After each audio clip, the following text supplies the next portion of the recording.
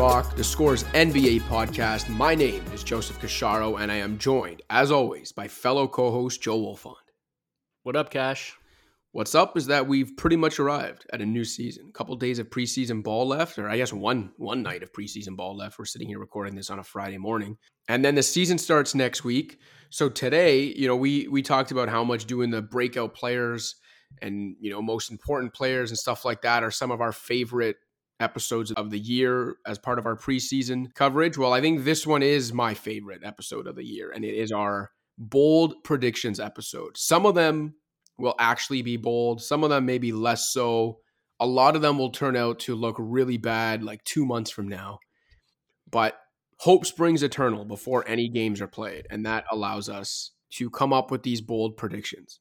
Before we do that, couple things we can talk about off the top. I think you might want to get into some Draymond Green stuff. But before we do that, and before we get into our bold predictions that I know you're all excited to hear, what nonsense Wolfond and I come up with this year, I do actually want to address something that Jeannie Buss recently brought up on the Rich Eisen show. The fact that she just extended Rob Pelinka has obviously been met with skepticism, and rightfully so. Rob Pelinka is basically our new Ernie Grunfeld on this show for those of our oldest listeners. Anyway, Rich Eisen was asking her, about that and like the inner circle around her that everyone has been talking about now for a couple of years and how people are curious about who she's consulting and getting advice from, given her personnel decisions and, the fact that she's the owner, she's not the GM or president, so she would be getting guidance in those decisions. Can I just ask before you reveal what this really exciting tidbit actually is? Yeah. Are you making a habit of, just listening to the Rich Eisen show, or you're listening to any Jeannie Buss media appearance just to cull some kind of like Lakers content? No. Or does this get aggregated somewhere and that's where you found it? It popped up on my Twitter feed actually this morning. It was a clip from apparently a couple days ago. It's not like I listened to it live. Popped on my Twitter feed, clip from a couple days ago. People were arguing about it. But the story takes a somewhat serious turn because of the way she took it. And the way the direction Jeannie Buss took it is that she got defensive. Okay, fine, understandably so. And then she insinuated that she believes some of the criticism she receives is because she's a woman. And she asked Eisen, not just him, but in general, like if sports media are asking the same questions of male owners like Mark Cuban or Joe Lacob. She also went on about how, this is the way she's always operated. And in the case of Linda Rambis, for example, like she's been a friendly confidant for decades. And Jeannie Buss has been working for the Lakers for decades, as we know. I'm going to be honest. I don't like this. The plight and the uphill battle of women in pro sports, I'm completely sympathetic to. And I do believe that whether it's coaching reigns at the executive level, obviously at the ownership level, the NBA and pro sports in general needs to be more diverse. That includes women. And you're foolish and naive if you believe there aren't some barriers there for women in that world. So I'm not at all disputing the fact there are barriers in place, unfortunately, for women who deserve chances in the world of pro sports and especially in, male-dominated leagues. But Jeannie Buss making this specific criticism about the team she's running and owns, and like criticisms and questions about her inner circle, making these questions and criticism about that or trying to make it about that, honestly, kind of gross. I think that almost minimizes like the very real issues at hand when it does come to that in the sports world. Drawing a line connecting very fair criticisms of her and discrimination in a way among the media. I thought like that's just to me way too big of a leap for someone who, in terms of her actual job, deserves criticism. First of all, get your head out of the LA sand and look around pro sports, because owners get questioned all the time, including with respect to where they're getting advice from or, whether they're accepting any advice at all. Within the NBA alone, how many times have we clowned Ted Leonsis for the Ernie Grunfeld stuff, James Dolan for just being James Dolan, Vivek Ranadive, like the list goes on. The Lakers, as I've stated many times now, have almost become Knicks West under Jeannie Buss's watch, and she seems far too happy to keep the people who helped her run the team into the ground employed, Rob Pelinka chief among them. Like, him lasting this long was suspect enough. Now getting an extension is basketball buffoonery. That's why your decision-making and the inner circle around you are being questioned, and nothing else. And with respect to her comment about like, well, she doesn't even understand why people are so curious about the inner circle thing, because this is always how she's done things and these are always the people she's had around her. Yeah, except that all changed when you became the absolute top boss at the franchise. Like, you know, what you were doing in the 80s and 90s when you had different roles with the franchise, fine, but like the questions are going to change when you're now the top person and your track record in that specific chair, like the ultimate franchise throne, isn't good. So maybe it's time to reevaluate how you do things and that inner circle, and not just say, well, I don't know why everyone's asking me these questions. Like, this has been my decision-making circle for 30 years. Well, it's like, yeah, but you didn't have the ultimate say 30 years ago, and the Lakers weren't a joke 30 years ago. So anyway, that's my piece on that. I wanted to address it because I fully acknowledge that, and you know this, on this show, I've probably criticized Jeanie Buss's handling of the Lakers as much as anyone. And then to kind of see her make it seem like a lot of the questions asked of her aren't asked of male owners, I push back on that, because as someone that does criticize her a lot, I can promise you it has nothing to do with the fact that she is a woman and everything to do with the fact that I don't think she's done a good job. I just don't want those lines blurred, because you can, like, there are people like me who fully acknowledge we need more diversity in like the higher ups in pro sports, and that includes women, and acknowledge the barriers in front of them, but also acknowledge Jeanie Buss has been bad at the job. And I just don't think that those lines should be blurred with respect to this specific situation. Yeah, I mean, it seems like a pretty obvious deflection. And I don't know. I mean, that doesn't invalidate the broader point. I think, you know, something that we've said in the past when, say, Kyrie Irving might accidentally stumble into a good point is like focus on the message and not the messenger. And I think, you know, to your point about she owns the Lakers because her dad owned the Lakers before her, you know, so it's not necessarily been like this huge uphill climb for her to get to where she's gotten to. And that's not to take away from, you know, certainly all the hard work that she's had to put in order to, you know, whatever you want to say about the job she's done there, like she has taken ownership of the team and she has run it suitably. Like they won a championship, 2 years ago? Like that's, you know, let's not totally lose sight of that. We've talked a lot about Lakers cronyism and how for a while it seemed, you know, that was like very embedded in the fabric of Lakers culture and Lakers exceptionalism, and they have their people and they take care of their people, and their GM was Kobe's agent, and like it's part of it. Like, and it's not doing the franchise any favors at this point in time.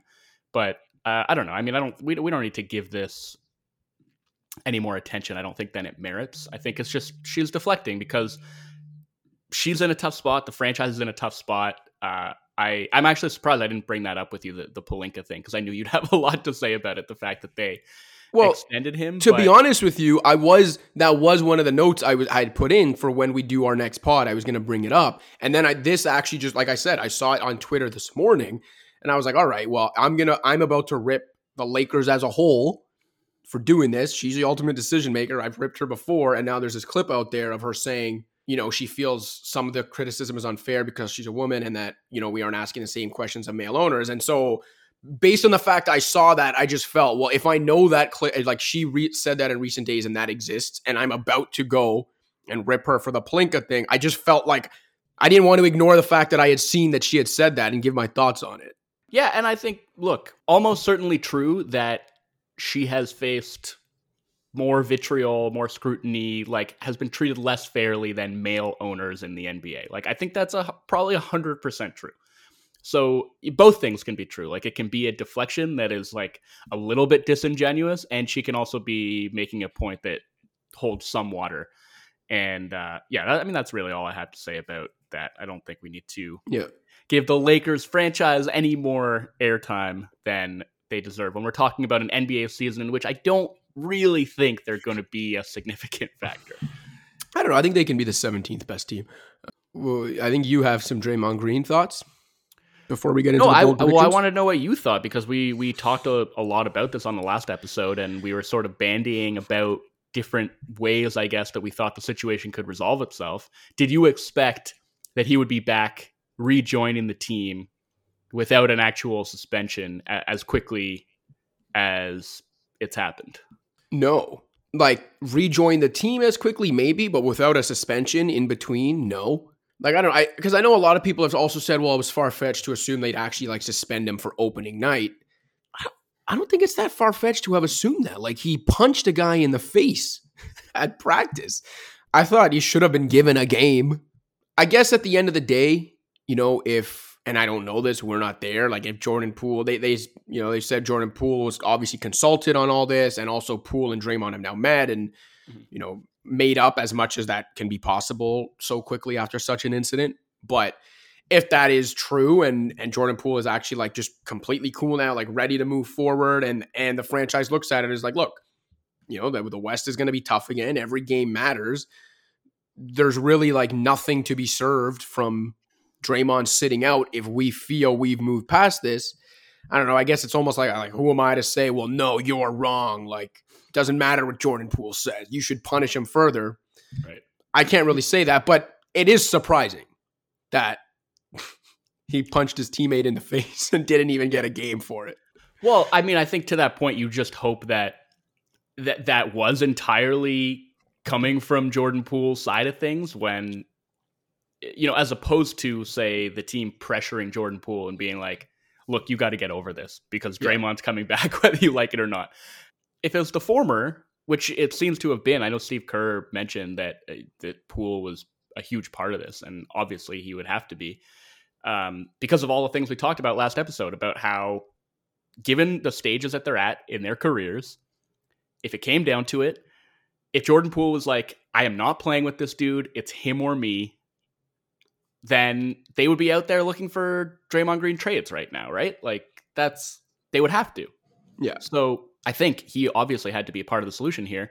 And I've seen a lot of people being like, this is unacceptable. He punched a teammate. Like, you can't not suspend him. But if Jordan Poole is saying, no, it's okay, we're cool, then I'm okay with that. I mean, it's like the idea of restorative justice, right? Like you go to the victim and you're like, what does a resolution look like for you in this situation?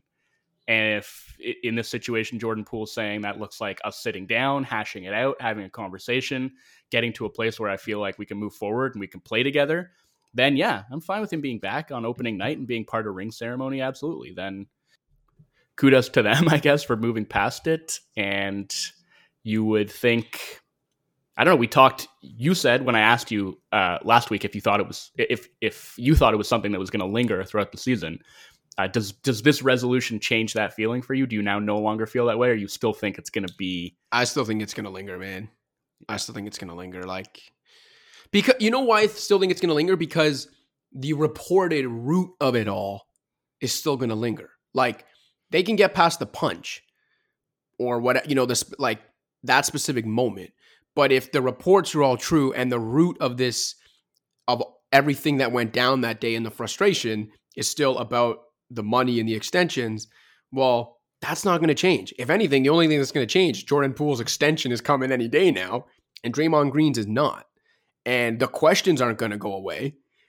Like, that kind of cloud isn't going to go away. So I find it hard to believe that something that bubbled up enough to cause something like this to happen in the first week of the preseason, when the actual situation isn't going to be resolved really in the way Draymond Green wants it resolved, and that caused issues in the first week of the preseason, I find it hard to believe that then they can just completely bury it and move past it and it won't linger over the course of a season that they once again hope lasts 8 months, Yeah.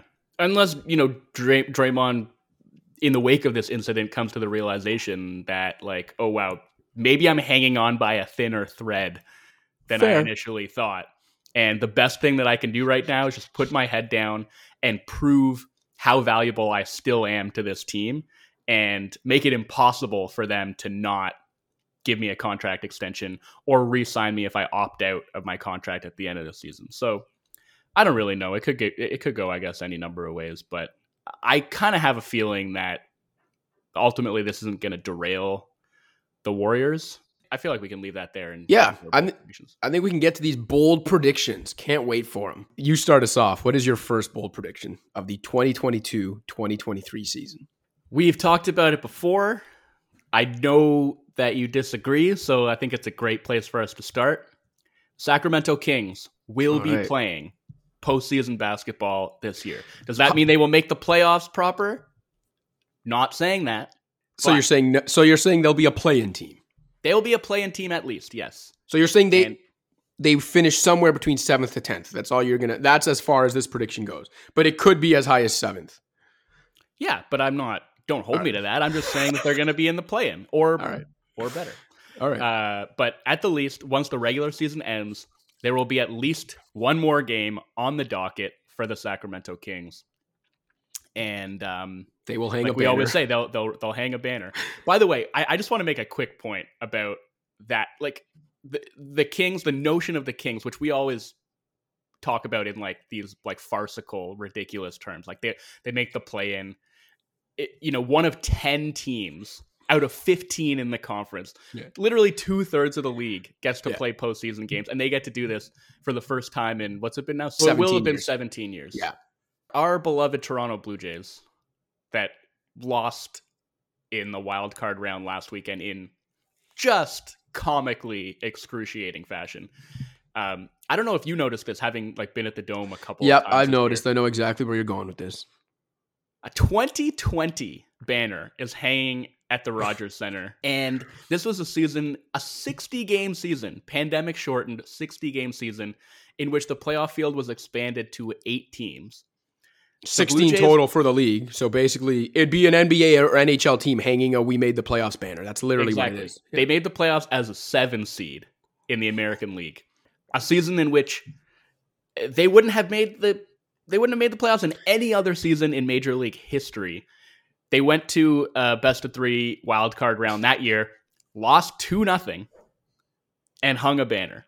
Yeah, which leads me to believe that they're going to hang another one for this season, in which they did basically the same thing, like snuck into the wild card and lost in 2 games, didn't win a single game.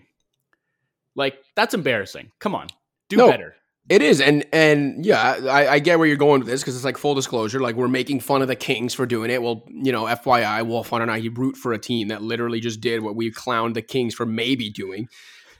I guess for those, basketball heads listening that like just aren't baseball fans at all, the one thing I'll say, like the tradition of baseball and like making the playoffs in baseball, because of how exclusive it used to be, whether it was back in the old days where literally 2 teams, like the playoffs was just the World Series, or even, up until the early mid 90s when the only teams that made the playoffs were ones that won the 4 divisions and they went straight to the league championship, the equivalent of like the conference finals. Even after that, when they first expanded to the wild card, it was still only 8 of 30, right? The first expansion of the wild card, even 10 of 30, 1/3 of the league, like less than any of the other major sports. So like so much of the tradition of baseball and like hanging banners when you made the playoffs was because if you made the playoffs, it was something. You either won your division or you won the pennant or whatever, or even making it as a wild card, up until a certain point, you were still part of like the upper third of the league. That's also why, like, a lot, because I see a lot of even like basketball people I interact with on Twitter that aren't baseball fans clowning like the celebrations in baseball. In most other pro sports, you maybe do the champagne celly maybe when you get to the finals, but usually only if you win the championship. In baseball, like they do it when they make the playoffs. They do it when they win the wild card. They literally do it for every like a step along the way. But again, because the tradition like in baseball stems from the fact that they started doing this at a time when making the playoffs meant you were going to the World Series or you were within 3 or 4 wins of the World Series.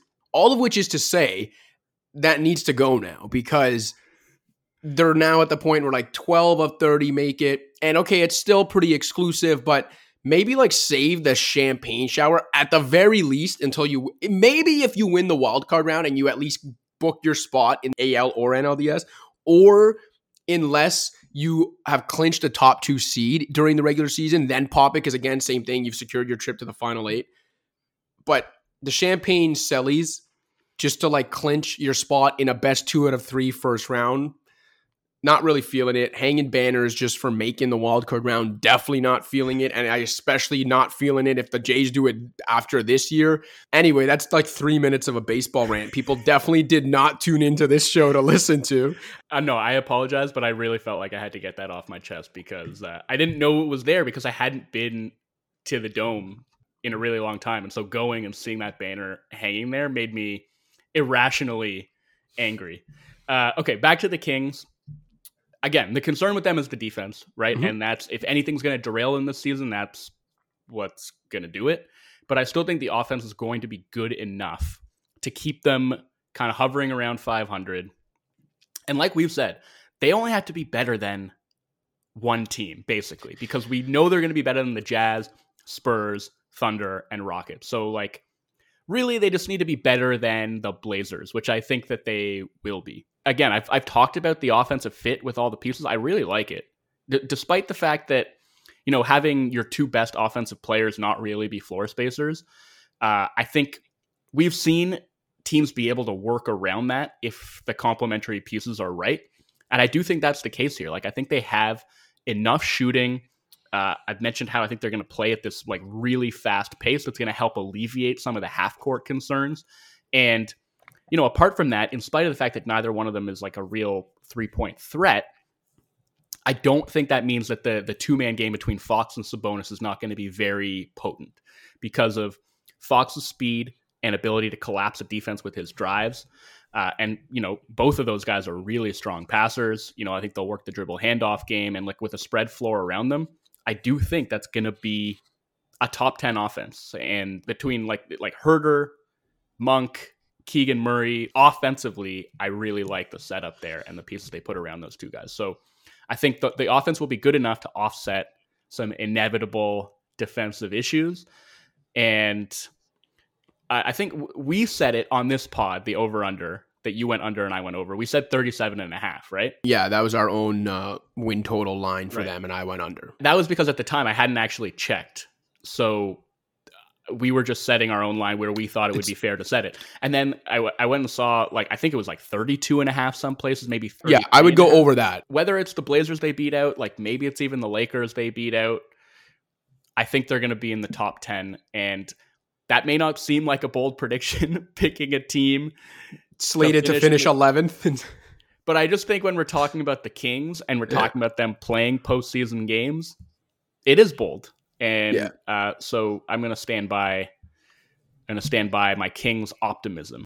Also, as we've discussed, like in previous years, like we call these bold predictions, but they don't even necessarily have to be that bold. Like the reason we just did it in this format was to avoid us doing the very standard preseason preview pod where it's just like, who is your Eastern Conference pick? Who is your MVP pick? And we did it this way. So it was like different predictions, but they don't have to be that bold. I'll give you that. It's going to come down to the Kings and Blazers for that 10th spot. That's how I would prognosticate it right now. I think they're pretty close based on the Kings. I do think they're an improved team. The Blazers will be much better than they were last year. I think it'd be a pretty even matchup over the course of 82 games. But if I had to pick one, I would pick the Blazers by a hair simply because between the two teams, what do I trust most? And that's Dame. What or who do I trust most? And that's Dame. So I'd give the edge to the Blazers in that fight. And then honestly, just for the LOLs, I almost wanted to make one of my bold predictions that one of the Thunder, Jazz, Rockets, or Spurs will finish ahead of the Kings. But we're not. I didn't do that. So let's get to my first bold prediction. The New Orleans Pelicans will have the top-ranked offense in the NBA. Again, maybe that's not even that bold because with CJ McCollum and Brandon Ingram both in the lineup last season, the Pels scored at a rate more than 116 points per 100 possessions that would have bested Utah's top-ranked offense last season. And now they're going to add Zion Williamson to that. The guy who is the only player in league history to average 25 plus on 60% plus true shooting. They're going to add him to the offense that looked like the best offense in the league to finish last season. Plus, I've talked a lot about their shooting woes and this and that. Like, I don't think they're going to be a great 3-point shooting team from a volume perspective, but I do think they'll be much better than they've been in recent years. They can't not be, given that it's going to be a full season of CJ and also just the continued development of Trigger Trey Murphy, who was one of my breakout candidates last week. Even if you just look at the preseason, I know we don't want to read too much into preseason, but a great shooter, historically has now gone 13 of 23 from deep in the preseason. Trey Murphy is ready to let it fire for a team that I think will take at least a bit more threes and will complement just their devastating inside the arc game with a little bit more 3-point shooting. And again, based on the way they finished last season and the way this roster is built and how devastating they are inside, they don't even need to be a great 3-point shooting team. If they just up the volume a little bit and everything else is the same as last year with Zion in there, they are the best offense in the league, and I think they will be. And I think it's important to note, like, you wouldn't think of Zion coming back and think, oh, wow, that's really going to goose the Pelicans' 3-point attempt rate. But we have seen, and I don't want to compare Zion to Giannis necessarily, but like we have seen how a dominant interior scorer who can also really pass can create an offensive environment in which the rest of the team is getting a lot of clean catch and shoot threes, right? And, the Pelicans aren't, set up necessarily the way that the Bucks are. And also it would require a bit of a shift in terms of like schematics. But I do think even though Zion himself is not a 3-point shooter, his being there could create a lot more opportunities for the guys around him. So yeah, I think I've said before, like I see them, if they stay healthy, as like a surefire top 5 offense. So this tracks to me 100%. And I think especially in terms of offensive rebounding, like between Zion and JV and Jackson Hayes, and like, I mean, they were in the upper echelon of offensive rebounding last year as it was. And then you get Zion in there with that preposterous second jump. And I think there's a chance him and JV are just going to play volleyball on the offensive glass all year. Like, I think they will be the number 1 offensive rebounding team in the league. And that's just going to compound their offensive efficiency that much more. So I could totally see this happening. Cool. What's your next one? All right. So I have one that's kind of like a joint prediction because I don't think either of these things on their own is particularly bold. So are these like your number 2 and 3, or they're just number one, 2? Just one. Okay. And I joined them together because I didn't think either of them on their own was bold enough. Okay. But together I feel like they are. So I think Joel Embiid's going to win MVP after finishing runner-up the last 2 years. I feel like he finally breaks through this year. Okay. And the Philadelphia 76ers, for the first time since 2001, are going to break through and make at least the conference finals. And I will tell you, I was very close to just outright picking them to win the East. And I couldn't quite get there, even on a bold predictions episode, because the trust issues, I feel like we've seen too much. Run a little bit too deep. But I'm just, like, I was thinking to myself, if I was to strip out that kind of baggage, let's say, and just look at all the rosters in the Eastern Conference based on who do I think these players actually are? Not necessarily the unfortunate moments that I've seen them experience in postseasons past, or the injury history, anything like that. Like, in a vacuum, I'm looking at these rosters. Who do I think has the best roster? I kind of think it's Philly. And so I don't know if that's enough for them to actually win the East because of all the baggage that we've mentioned so many times. But I do think it should be good enough to finally get them over that second round hump. And, in spite of whatever James Harden may be at this point in his career, I think Maxey looks very ready to pick up any slack that there might be on account of any James Harden decline, at least as a scorer, right? Mm-hmm. Like, I feel like Harden can comfortably ease into this new playmaking role where Maxey is ready to be the number 2 scorer on that team. They have real depth for the first time in eons, it feels like. And I think in spite of some of the defensive concerns, with Maxey and Harden at the point of attack, I think they have just enough insulation for those guys between, Embiid, Tucker, and PJ Tucker just like wins everywhere he goes, at this point of his career too. Like, he just plugs so many holes for so many different teams.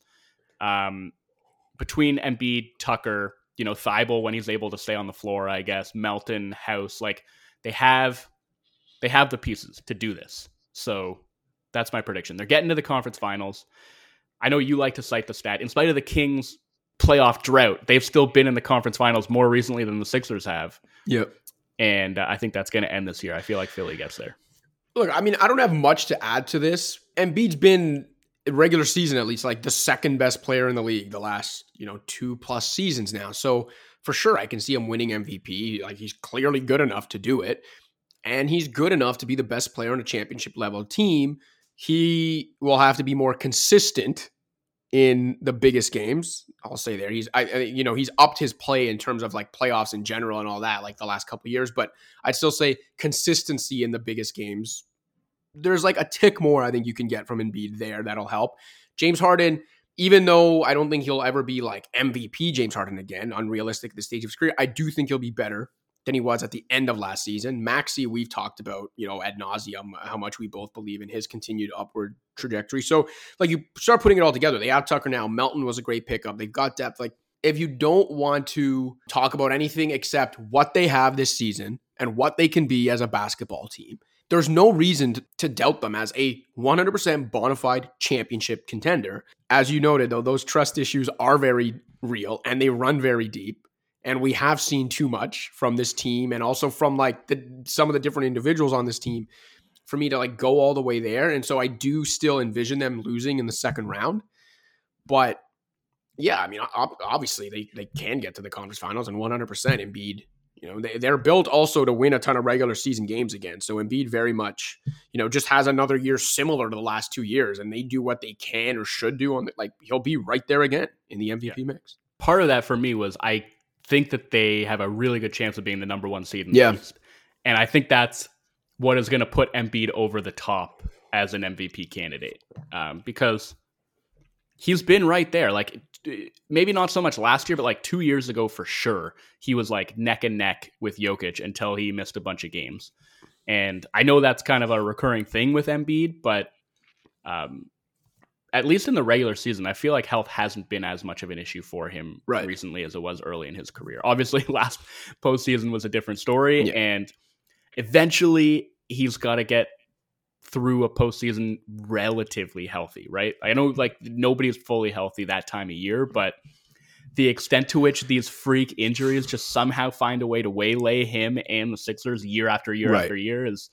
I mean, it's hard to ignore. Yeah, and that's like something I've stressed before too. Like even outside of me talking about his actual performance in some elimination games and stuff like that when the team's back's against the wall, even just like how dependable he is in the playoffs. Like I fully recognize that a lot of the stuff has been more like freak injury type. It's not even necessarily like, oh, look, he's a big guy, he wears down in the play. Like I acknowledge that a lot of it's not like his fault where it's like, oh, he should be in better shape or anything. But at a certain point, even if they all seem kind of freakish, it's like at what point do we just say, like, man, this guy just can't stay healthy? Whether it's bad luck or whether it is condition, like whatever it is, how often does it have to happen before we just say, like, yeah, he's injury prone. It's not necessarily his own fault. He just is. Yeah, I don't know. I don't know how to parse it because, like, look at last year and it's like some freak injury where he tears a thumb ligament. Pascal Siakam, like at the tail end of a blowout, basically elbows him accidentally in the face and breaks his orbital bone and gives him a concussion. It's like, I don't know what to make of that. Like that's not Embiid being injury prone. Like there's not some cosmic force, I don't think, that's making him a magnet for these kind of freak plays. But we'll see how this season goes. And I'm hoping for his sake and for the sake of Sixers fans everywhere that we finally get to see something resembling a healthy postseason from Joel Embiid. I feel like we deserve that as basketball fans. Well, this is a great segue on a couple fronts because my next bold prediction, and I think by far the boldest one we put out there yet, which is, to translate that, the least likely of the four we've put out thus far, Pascal Siakam finishes top 5 in MVP voting. Okay, make your case. So last season, everyone knows he came back from missing, the first month-ish of the season, recovering from shoulder surgery, started to get going again, gets COVID for a second time, slows down again, and then really starts to pick up and look like the Pascal Siakam of old and better, and then some, in early January, around the turn of the calendar. And from that point on, he plays 52 games. And over those 52 games, averages roughly 24 points, 9 rebounds, and 6 assists on 57% true shooting, while for the most part getting back to playing his brand of frenetic, game-changing defense. Based on how he finished last season, based on the fact that this is going to be honestly the first time in 3 years he's starting a season fully healthy and looks ready to hit the ground running from the start of the season. Put those things together, I think he's ready to have a career year. And I also think that this Raptors team, while the same questions will come up in the playoffs, I think between the continuity and what they have, they're actually built to win a ton of regular season games. And I can see them challenging for a top 2 seed in the East. And I think if Pascal Siakam is literally what he was at his best to finish last season for a team that could win into the mid 50s if things really break right for them, and he continues to play defense the way he started to play it again at the end of last season. I think you put all those things together, I think he's going to end up not in the real MVP race. You know what I mean? Like, he's not getting first. He's going to be that guy that over the course of the season, people are like, well, he has to be in the conversation. Right. And he ends up in like 5th on the ballot, or maybe 4th. But I do think that is somewhat bold. You know, I don't know how many, like Pascal Siakam said himself in media that he wants to be a top 5 player in the NBA. A lot of people laughed at that. I'm not even saying he's going to be a top 5 player this season. I'm strictly saying he's going to end up top 5 on the MVP ballot. Yeah. So I think where we disagree is I just don't think even in the regular season that the Raptors ceiling is that high. Like, I don't see, I mean, again, there are a bunch of teams where you could say if everything breaks right for them, you know, they could win, you know, mid 50s games. So I suppose that's true for Toronto as well. But I've said on this pod before, I think they have some underachieving potential just because of the holes on the roster that went unaddressed this past offseason, and a lot of the same limitations from last year presenting themselves again in a conference that got much better and in a league that has seen them play their kind of I don't really even know how to describe it, but like their helter-skelter defense, like all the different ways that they tried to win the possession battle last year, just like the various feats of engineering required to get them to 48 wins last year might be difficult to replicate. I don't know that I see this big leap coming from them. And I think if they wind up, you know, even if they just do exactly what they did last year and win 48 games again, I don't know that that's enough to nudge Pascal in. No, that would not be enough. That would not be enough. So that's why I'm not quite there with him. And I'm also just like looking around and thinking like, okay, Embiid, Giannis, Jokic, Luka. That's 4 names right there that I don't think Siakam's going to be able to beat out. Yeah. And then you got Steph, KD, Zion. Who else is out there? Trey, like Tatum. I don't know. It's very tough to see him getting into that mix. But you know what I'd call it? They call them bold predictions. That's right. Yeah, that's right. Give me your third one. I think after decades of Eastern Conference jokes, and I know this has been happening for a while, and we've talked about how the Eastern Conference is as deep as it's been in a dog's age, but this year, I think to get out of the play-in mix, to be a top 6 team in the East is going to take 50 or more wins. I think all 6 of those teams are going to be 50-win teams. I like it. And this just kind of hit me when we were doing our... Real quick to interrupt you. Do you remember in, was it 08 or 09 when the 8th seed in the West got to 50 wins? I do, yeah. It happened twice, actually. There was one year when I think the Nuggets were the 8th seed. They won 50, and that was the year the Warriors missed out as like a 48-win team. Right. And then a couple years later, the Thunder, the first year that they made the playoffs, were a 50-win 8th seed as well. Yeah, I don't think the top 8 in the East is going to be all 50-win teams, but I do think the top 6 will be. This hit me when we were doing our annual, preseason exercise where we kind of make the case for and against various contenders and fringe contenders. And I was going through the list of the teams that I have sort of considered fringe contenders in the East. And man, there's a lot of good teams in the conference, and I basically, because my word count on that piece was getting so unwieldy, I had to cut a team. And the team I wound up cutting was the Atlanta Hawks. Just because I think the Hawks have a chance to be really good, but to me, they were kind of the fringiest of those fringe contenders.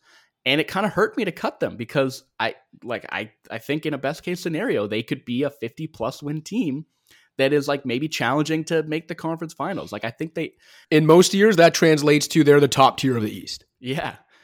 And it's funny, so I was expecting to get like a bunch of backlash, people saying like, how could you leave the Hawks off this list? I didn't see one comment lobbying for the Hawks to be in that mix. That might also be though, because there aren't any Hawks fans. I hope that's not the case because they have a really fun, exciting young team, but certainly heard from a lot of Bulls fans who are outraged that the Bulls weren't in that mix. And look, I could see a scenario very easily where the Bulls wind up, winning mid 40s games again. And, wherever that puts them in the East, I don't know. But I just, and also like, I thought the Bulls were really good last year when they were healthy. Like, I don't think the team they were by the end of the year is representative of the like the quality of the team when they were at full strength at all. Yeah, but I don't think they're making the playoffs this year. Play in? They'll be in the play-in. I think they lose in the play-in. Yeah, I'd say so as well, and that's a shame because they are a talented team. But like, you have Levine coming off a knee surgery. You have Lonzo, who knows when we're going to see him again. I think DeRozan's going to be really hard pressed to replicate what he did in a career year last season. And it's tough, man. Like, without Lonzo, I just don't think Caruso can hold that defense together by himself. You know, him and Pat Williams, I guess, who's still largely unproven. But they're still a good team. You know, like DeRozan and Levine is still a really good backcourt. And I'm really high on Ayo Dosunmu. And, you know, I love Caruso. And Vucevic maybe has a bounce back year in him. But there's just so much quality in the East right now that I don't think that's going to be good enough to get them into the playoffs proper. So, I think ultimately when we look at those top 6 teams at the end of the year, I think they're all going to be 50-win teams or better. I like it. And I could see it happening because the East is, I think last year, I talked about the East being deeper than it's been in like a quarter century. And I think this year it's even better. Like last year was about depth, and the top portion of the East was good last year, but I think the best teams in the East are even better this year. And I think the middle got better. So I think it's like just as deep, but also the top end talent is better. Like, or the ceiling for a lot of these teams is better. So yeah, and that'd be fun as hell if the East has like a race like that. I mean, it'd be depressing as hell if they were like a 48-win team and end up having to go to the play-in, but you know, such is life after being in enjoying the benefits of a conference where for the longest time, like 38 wins got you 2 home playoff games and all the revenue that came with it. All right, you know what? We're 5/10 of the way there. We're halfway there through our bold predictions. So let's take that break and come back, and I'll give you my third bold prediction. What's up, Pound the Rock listeners? Just a friendly reminder to rate, review, and subscribe to the show on iTunes, SoundCloud, Stitcher, Spotify, or wherever else you get your podcasts. You can also check out the Score's Fantasy Football podcast with Justin Boone. And in case you haven't already, download the Score app, available on iPhone and Android. That's where you can find all of our featured content, as well as live scores, updates, and breaking news. And don't forget to check out the Score's YouTube page for an informative yet lighthearted dive into the sports world's trending topics. Now back to the show. All right, Wolfond, my third bold prediction, maybe not that bold if you've watched them play in the preseason. The Charlotte Hornets, after going 43-39 last year, finish with 55 plus losses and potentially like a bottom 4, bottom 5 record in the league. I think they challenge for the worst record in the Eastern Conference, even with those likely tanking Indiana Pacers. I mentioned 43 wins last season. The 2 years of the LaMelo era, one was the pandemic shortened season, but if you average it out, they've averaged 40.5 wins per 82 games in the LaMelo era. So they've been essentially a 500 team for 2 years now. They overachieved and went 43-39 last year. And yet here I am saying they won't win more than 27 games. LaMelo is already dealing with his grade 2 ankle sprain. You hope he comes back relatively soon and looks like himself, but ankle sprains, especially once you get into the grade 2, grade 3 territory, obviously very tricky for basketball players and for point guards and a guy who relies on that kind of burst. So already concerning in and of itself. They're going to start the season without their by far best player. Honestly, then, once you get past that, like the roster around them is pretty suspect. And no, it's awful. It's awful, right? Suspect is being kind. So you take LaMelo out of it, they're probably going to get buried very early if LaMelo misses like even weeks, let alone months, like a month to start the season. They could get buried early in an Eastern Conference that we just acknowledged might have 6 plus 50 win teams, where you're probably going to be in the early to mid 40s to even get into the play-in. And if they have one of these starts where they're like 1-10 or something, which they very well could be without LaMelo, I think it'll kind of spiral downhill very quickly. They'll probably be very happy at that point to just get in the tanking mix for Wembanyama and Scoot Henderson and all these other guys. And I think it'll like snowball very quickly. Also, obviously, Miles Bridges should not be there, does not deserve an NBA job right now. But strictly from a team performance perspective, there is obviously a big hole from performance-wise, what he gave them last season, that they're clearly not going to fill this year. So you start putting it all together, like, this team's bad, man. They are way, way worse than even a 43-win team, indicates from last season. Also, this is the second time I'm like going with the, maybe we don't put too much in the preseason caveat, but still in the preseason so far, 0-5 with a minus 17.8 point differential, which again, I think for the most part, you don't read too much in the preseason, but here and there, I do think there are times when like you can look at it. And I think that is a product of even among preseason competition, you take LaMelo out of the mix, they just don't have enough like top end NBA talent. So even in the preseason, when teams are playing, 15 to 20 guys over the course of the preseason, when the Hornets start going deeper into that roster and depth, it's terrible. And you're seeing that because they're just getting shellacked every night in the preseason. And okay, it's not going to be 0-82 with like a minus 18 point differential, but it's going to be pretty damn bad. Yeah. That's why I think you're being way too conservative on a bold predictions. I should have gone 60. They're going to lose 60. Go 65, man. We're wow. Being bold they're going to be the worst team of all time. They're going 8-74. I mean, think about it. Like if they come out of the gate and LaMelo is on the shelf and they just get off to this brutal start and it's just clear, let's say it's clear by January that they just have no shot of getting into even the play-in mix. Like at that point, what rationale would there be for them going hard and trying to win any games? Like obviously they will because they're professionals and they're coached by Steve Clifford again somehow. But, yeah, I mean, I hope for his sanity. Like we know he's had to step away from the game in the past because it's really affected his health. So I hope he's just going into this season with low expectations so that he doesn't put too much pressure on himself because again, like you said, they lack top end talent. I feel like they lack mid end talent. Like there's just they lack talent, especially because like Hayward is like a lock to miss 25 games, right? He just is. Yeah, man. I would say if we're being bold, worst team in the East, 65 losses. Let's go with that because I did actually pick them as the worst team. They'll just go straight into the tank. Yeah. And I also want to say, like, I've seen a lot of people talk about the Hornets and not even mention Miles Bridges. And I understand why. Like the tragedy of the Miles Bridges situation is not that the Hornets no longer have the services of a rising young player.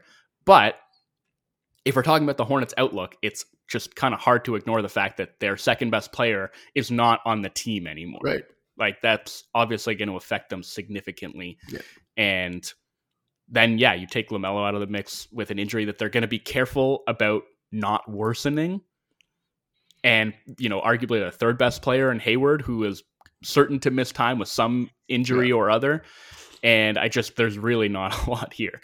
So, why not just give their young players a chance to spread their wings and maybe look to trade somebody like PJ Washington or Terry Rozier and just see what they can get back for those guys and go straight into the tank. Yeah, spread their wings so that they can welcome the wingspan of Victor Wembanyama. Exactly. Okay, I like that one. Prediction number 4 for you. So going in the complete opposite direction, from the bottom of one conference to the top of the other.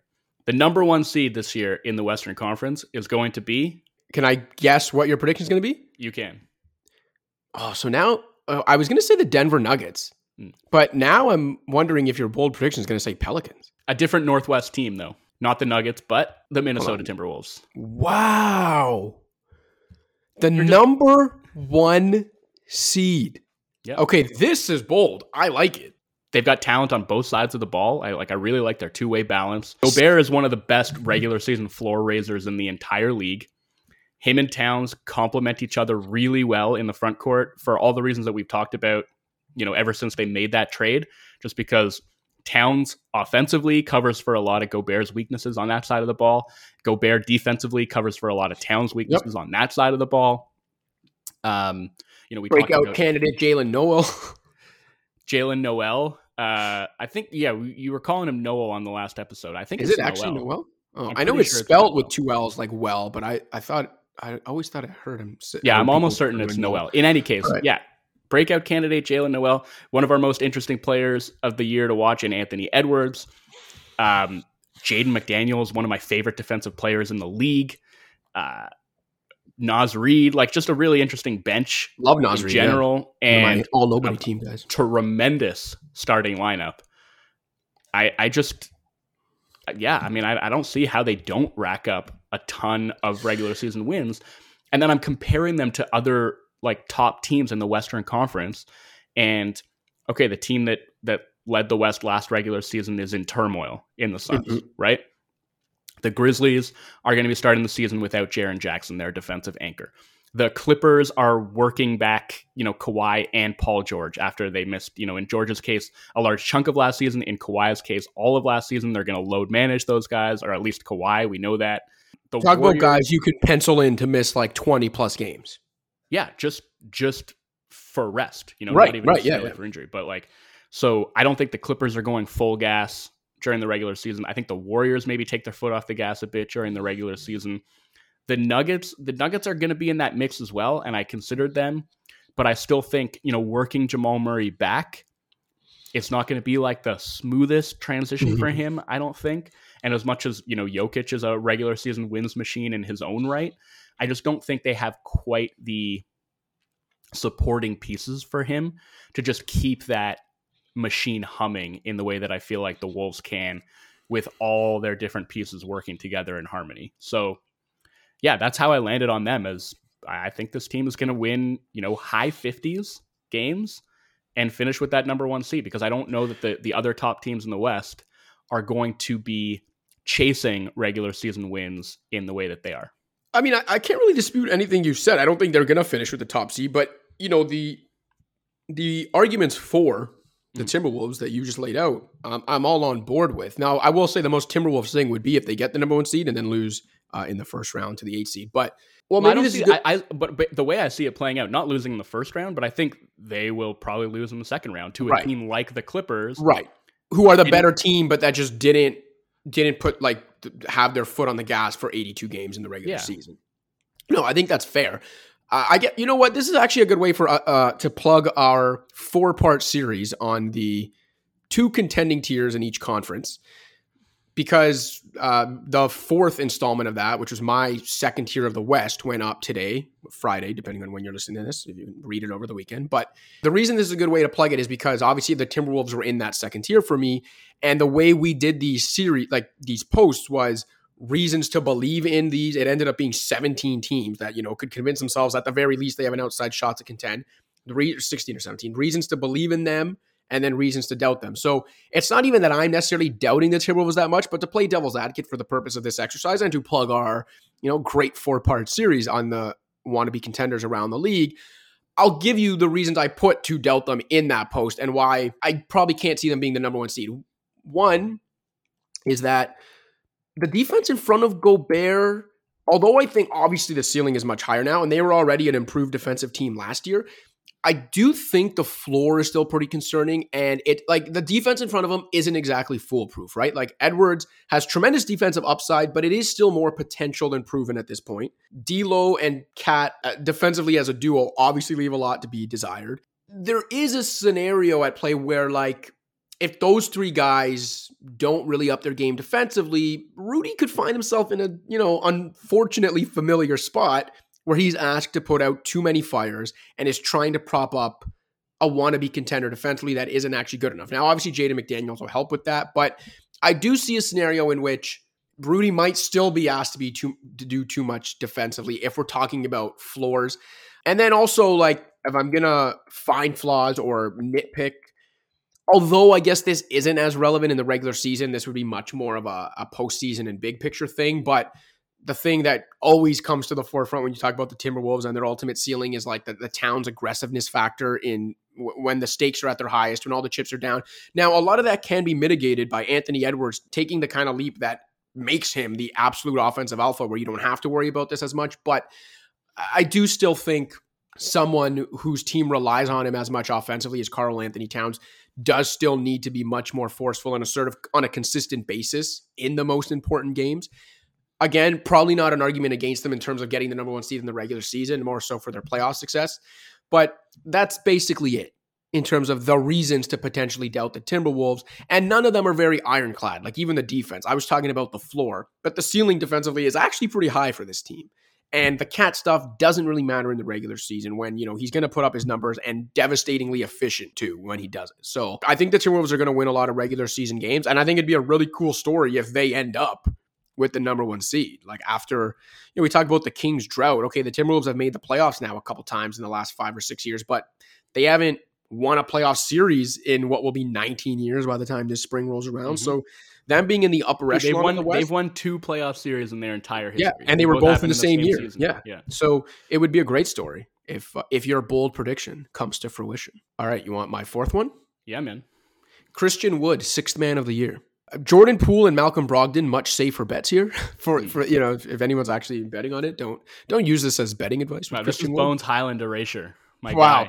Hey, listen, Highland could be in the mix for sure. I think Brogdon and Poole would probably be my safest picks for it, but I do think it's really shaping up for Christian Wood. I've mentioned, a ton of times now how perfect a pairing I think him and Luka are together, and why Luka's perfect for him as well. Wood's a good pick and roll guy and a pick and pop guy who's now going to get the best looks of his career. A guy who already shot 39% from deep on a few attempts per game pre-Luka, who's now going to play with the guy who consistently creates the best 3-point looks for teammates. I mean, I can't remember which stat company tweeted it out. It was this week, but even just last year, if you look at the top 5 players in terms of open 3-point attempts last season, 3 of the top 5 were Mavericks. No coincidence there, what and who is generating that. I think that's going to be huge for Wood. Plus the fact that he's coming off the bench, while probably disappointing to him initially, I think it means he can feast on lesser matchup, and he's going to play. Christian Wood going to listen to this podcast, and it's going to be the first he ever heard of coming off the bench for the Mavs. Yeah, exactly. For real, I think he can feast on a lot of like bench opposition and bench matchups while also still playing pretty much starters minutes, so the numbers will be really high. Like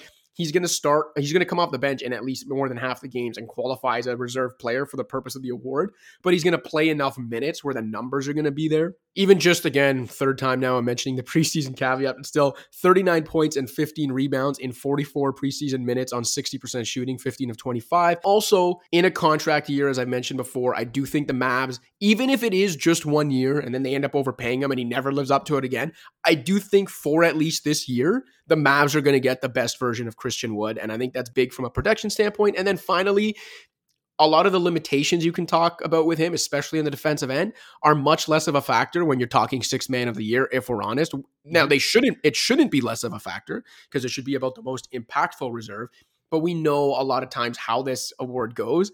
And I do think if he puts up the kind of numbers I think he can and will off the Mavs bench, he is going to be the 6th man of the year. It's also just way easier to be a defensive minus if you're coming off the bench. Right. And like to not have those defensive deficiencies like derail your team, because you are going up against, either bench units or just at least transitional units where you're not going to be liable to get exploited in the same way that you would if you were starting. So yeah, I think that's a good pick in no small part because I totally agree about the pairing with Luka, just because he can do it in any which way, right? Like he can space the floor for Luka, but he can also be a really devastating role man. And I think they can run a really effective 2-man game. But then also, if they kind of want him to carry some of those lineups with Luka on the bench, where they lost Jalen Brunson and there's not really anybody to, like Dinwiddie, I guess, but he's not going to pick up the slack completely. Then you have Wood, who can also actually create his own shot to a reasonable degree. Like he can face up, he can put the ball on the floor, and I think as an offensive player, they're honestly, like as a big man, there are like not a ton of holes in his game offensively. Oh, agreed. Yeah, when we're thinking about 6th man of the year and the types of players that usually win that award, I feel like that's the sweet spot. So right, that's a solid pick. All right, we have one left each. What is your last bold prediction? All right, Cash, off the top of your head, do you know who, it's actually a tie, but who the youngest players ever to win Defensive Player of the Year were and how old they were when they won it? The youngest? Yeah. I'm going to say Kawhi Leonard's in that mix. Kawhi is one of the 3.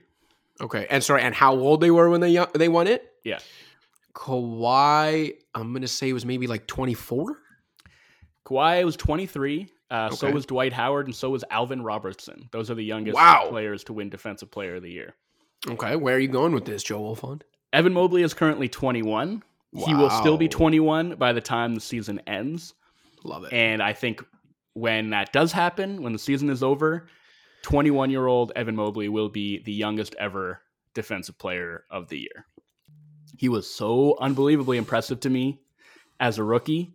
I thought he had honestly a legitimate case. He fell off a little bit toward the end of the year, and when Jarrett Allen went out, I feel like that hurt his case a little bit because a lot of what Cleveland was able to do defensively was a result of what those two guys were able to do in tandem. Mm-hmm. But I see him as having that defensive player of the year upside, and I think he can actualize it as soon as this season. And I think it's going to be spotlighted even more just given who's defending in front of him. And when we look up midway through the season and the Cavs are like somehow in the top 5 in defense, despite having Darius Garland and Donovan Mitchell defending at the point of attack. And yes, Jarrett Allen is still going to be a big part of that. And possibly Isaac Okoro will be a big part of that too. I think the guy who is plugging the most holes, who is, not only protecting the rim as, a help defender, a drop defender, banging with big centers in the post, possibly taking on, playmaking forward assignments, guarding the likes of Giannis Antetokounmpo, switching out onto the perimeter, doing literally everything that's asked of him and making the Cavs so scheme versatile. We're going to point to Evan Mobley and say that's the guy who's making it work, and that's the best defensive player in the league. I don't have him as my defensive player of the year, but can't really argue with the point you've put forward. And I do think Evan Mobley obviously is a special young player in general, but especially special on the defensive end. And I do think he is, the type of special defensive talent that can completely prop up an overall team defense that should otherwise be pretty bad, if not awful, with 2 sieves at the point of attack. So again, while he's not my pick, I can definitely see where you're coming from and see how he can end up in the conversation. Because yes, to your point, if the Cavs are near the top of the league in defense, which they very well could be, with Darius Garland and Donovan Mitchell at the point of attack, then absolutely Mobley's going to get his flowers and, at least being in the mix for defensive player of the year. Although I do wonder as well, I know Mobley is their most important defensive player, but Jarrett Allen is also obviously pretty damn good on that end. And I do wonder, the same way we talk about sometimes if 2 superstars play together, how they can take away and kind of cannibalize each other's MVP votes and candidacy. I do wonder if we could see that with the Cavs with Mobley and Allen. I don't think so, because at the end of the day, you're not going to win Defensive Player of the Year if you're not on a good defensive team, and you're not going to be on a good defensive team if there aren't other good defenders around you. And I think the important thing is, we're going to watch the Cavs, and I think we're going to see, yes, Jarrett Allen is a very good defender, but a more one-dimensional defender, I think, than Evan Mobley. And what he does is still going to be super vital to what they do, because if they do schematically what they did last year and try to actually funnel guys toward the rim, run them off the 3-point line, and trust their enormous front line to kind of put out fires on the backside, then they're really going to need Jarrett Allen to be the rim protector he was last year. But Mobley, again, is just going to be doing, I think, a lot more things in order to make their defense work, which is, not that Jarrett Allen is so one-dimensional. Like, we saw him switch out onto the perimeter a bunch last year, but for the most part, he's going to be a deep drop defender. He is going to be the kind of center who's playing a one-man zone and 2.9ing and staying as close to the rim as possible. And with Mobley, he can do that, but he can also envelop a ball handler on the perimeter, and he can come out to the level of the screen, and he can play at the top of a 3-2 zone. Like, there's so many different things and ways that you can use him that I think that versatility is what's going to carry the day for him when we're trying to parse who the most important defender on the Cavs really is. Fair point. All right, you ready for my last one and the last one to put a bow on this whole thing? Please. So I considered going big award. I was like, should I just go Luka is going to win MVP? But that's nowhere near bold enough. And he is actually, I think, is going to win MVP. And then I was like, find another statistical thing. And I was thinking maybe my last bold prediction is going to be Josh Giddey is going to be top 3 in assists or something.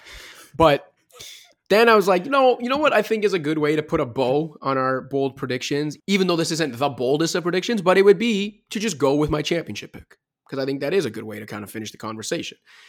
And it is that the Milwaukee Bucks are going to win their second championship in 3 seasons, but it has less to do with me thinking the Bucks are by far the best team in the NBA, and more to do with, in this era of unprecedented parity, in what might well be the most wide open championship race in NBA history, the Bucks aren't the best and don't have the highest ceiling to me, but they are the most trustworthy of the teams I think are most likely to win the championship, or the teams that you can talk about with the highest ceilings. Like the defending champion Warriors.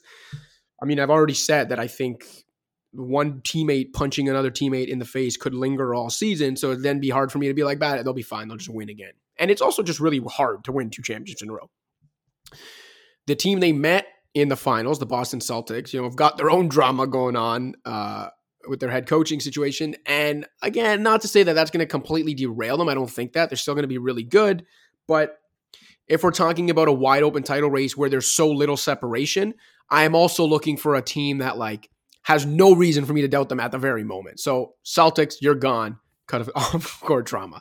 The Suns, who finished with the best record last year and made the finals 2 years ago, we know all about the drama there, whether it's, at the top with the ownership stuff, or DeAndre Ayton not wanting to be there and looking disinterested so far in the preseason. Losing Jay Crowder, we'll see what happens there with the potential trade. But Suns, you're gone. The Nets, who probably have the highest ceiling of any team, don't need to remind you why you shouldn't trust a team banking on the consistent presence of Kyrie Irving, Kevin Durant, and Ben Simmons. Nets, you're gone. Clippers and Nuggets, who I actually would, right now, if someone had to ask me what the West Finals will be, these are the 2 teams I see in the West Finals, but too much riding on guys returning from injury. In the case of the Clippers, Kawhi hasn't played more than 60 games in a season in 5 or 6 years now.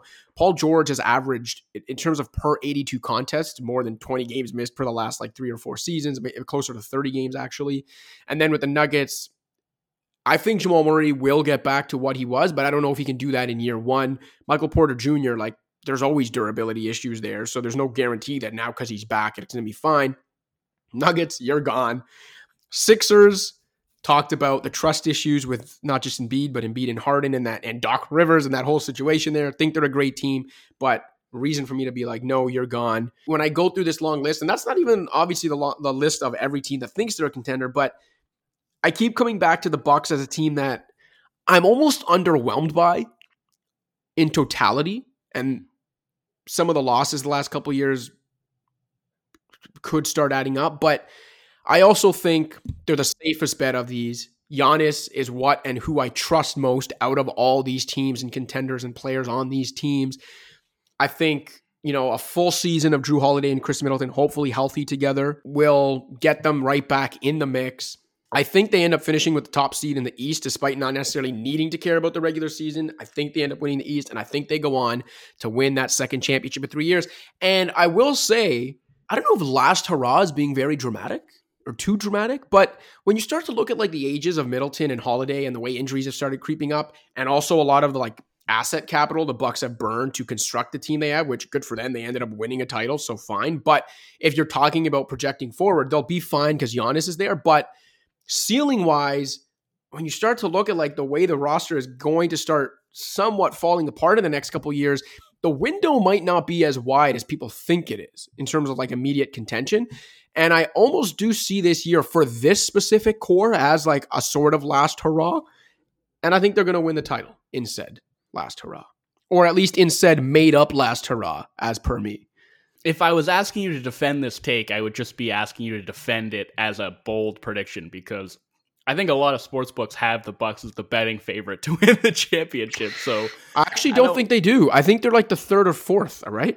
I don't know. I thought the Celtics and Warriors and Nets actually. I feel like the Celtics sort of uncertainty and turmoil in the last few weeks has maybe knocked them down in a couple of places. But regardless, I understand picking one team versus the field is always sort of banking on an unexpected outcome, because even if one team is the odds-on favorite, you're still taking them versus 29 other teams. So I get that. But as I said, though, it's less about being bold as it is more so a nice way to put a bow on our predictions. Yeah, you just wanted to have that prediction out there in the ether that you think the Bucks are going to win. I think a lot of people are picking the Bucks to win. I think I might have picked them to win as well. I can't remember now who I did pick, but I feel like the reason is that, and it's funny to say this, because if we think back to 2 years ago before they won the championship the first time, the Bucks were this team that was shrouded in uncertainty and question marks about,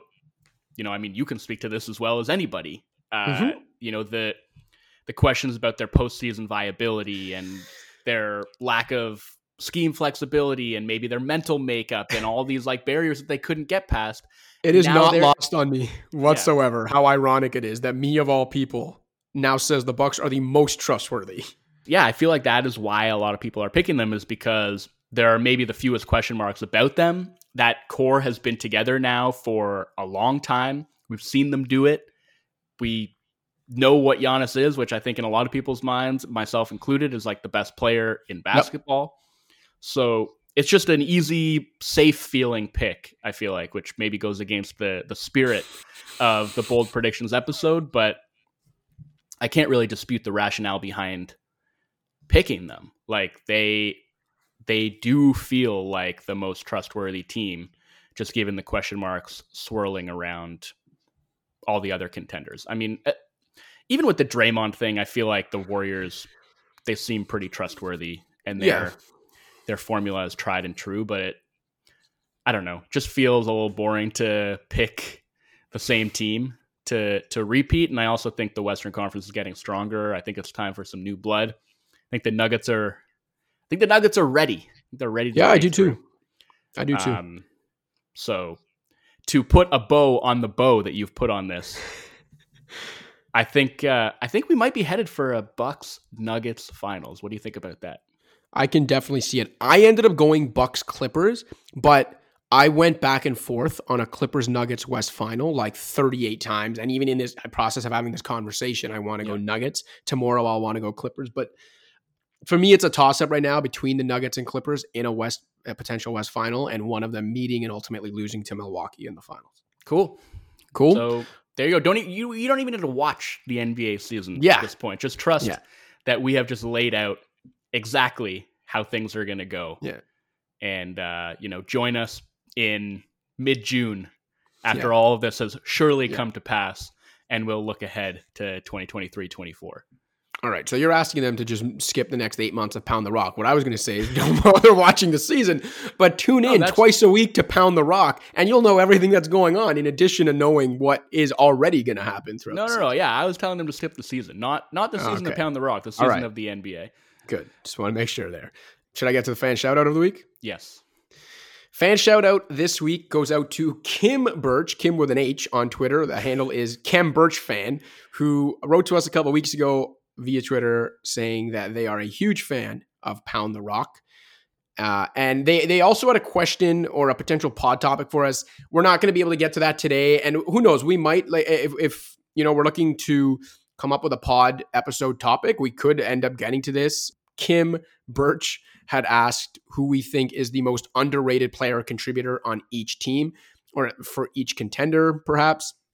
Again, not ruling out that we might end up doing a pod on Kim's idea, but right now we're not going to be able to get to that. Still wanted to get you a shout out though. So thank you, Kim Birch Fan, for being a loyal listener of Pound the Rock. Also ended that tweet with letting us know, thanking us for the content, calling us the best NBA pod, and ending it with two emojis, a heart emoji and a Canadian flag. So assuming you're somewhere out in the Great White North, so fellow Canucks, thank you for listening. People thank us for making the content, but thank you for listening, because you listening and you supporting our work across various mediums is the reason we can make content for you. So thank you. Thanks for being a loyal listener. Thank you to all of our loyal listeners as we head towards another season of Pound the Rock, when we do hope to get back to 2 episodes a week once the season starts. Next week, no guarantees, but I think once we really get into the swing of things, we'll be back to twice a week. Also, exciting news, because people had actually asked us about it over the course of time. Make or Miss is coming back. Our old Make or Miss segment, a segment we used to do, that is coming back. You can potentially find the first version of it, actually separate from this episode, but on our YouTube channel and across our social channels. But I'd say within the next couple weeks, you can look forward to Make or Miss, the Make or Miss segment coming back in show as well. Till one of those future episodes, Wolfon, unless you have anything else to add. Certainly not. Then I'll sign off. For Joe Wolfon, I'm Joseph Casciaro. Pound the Rock.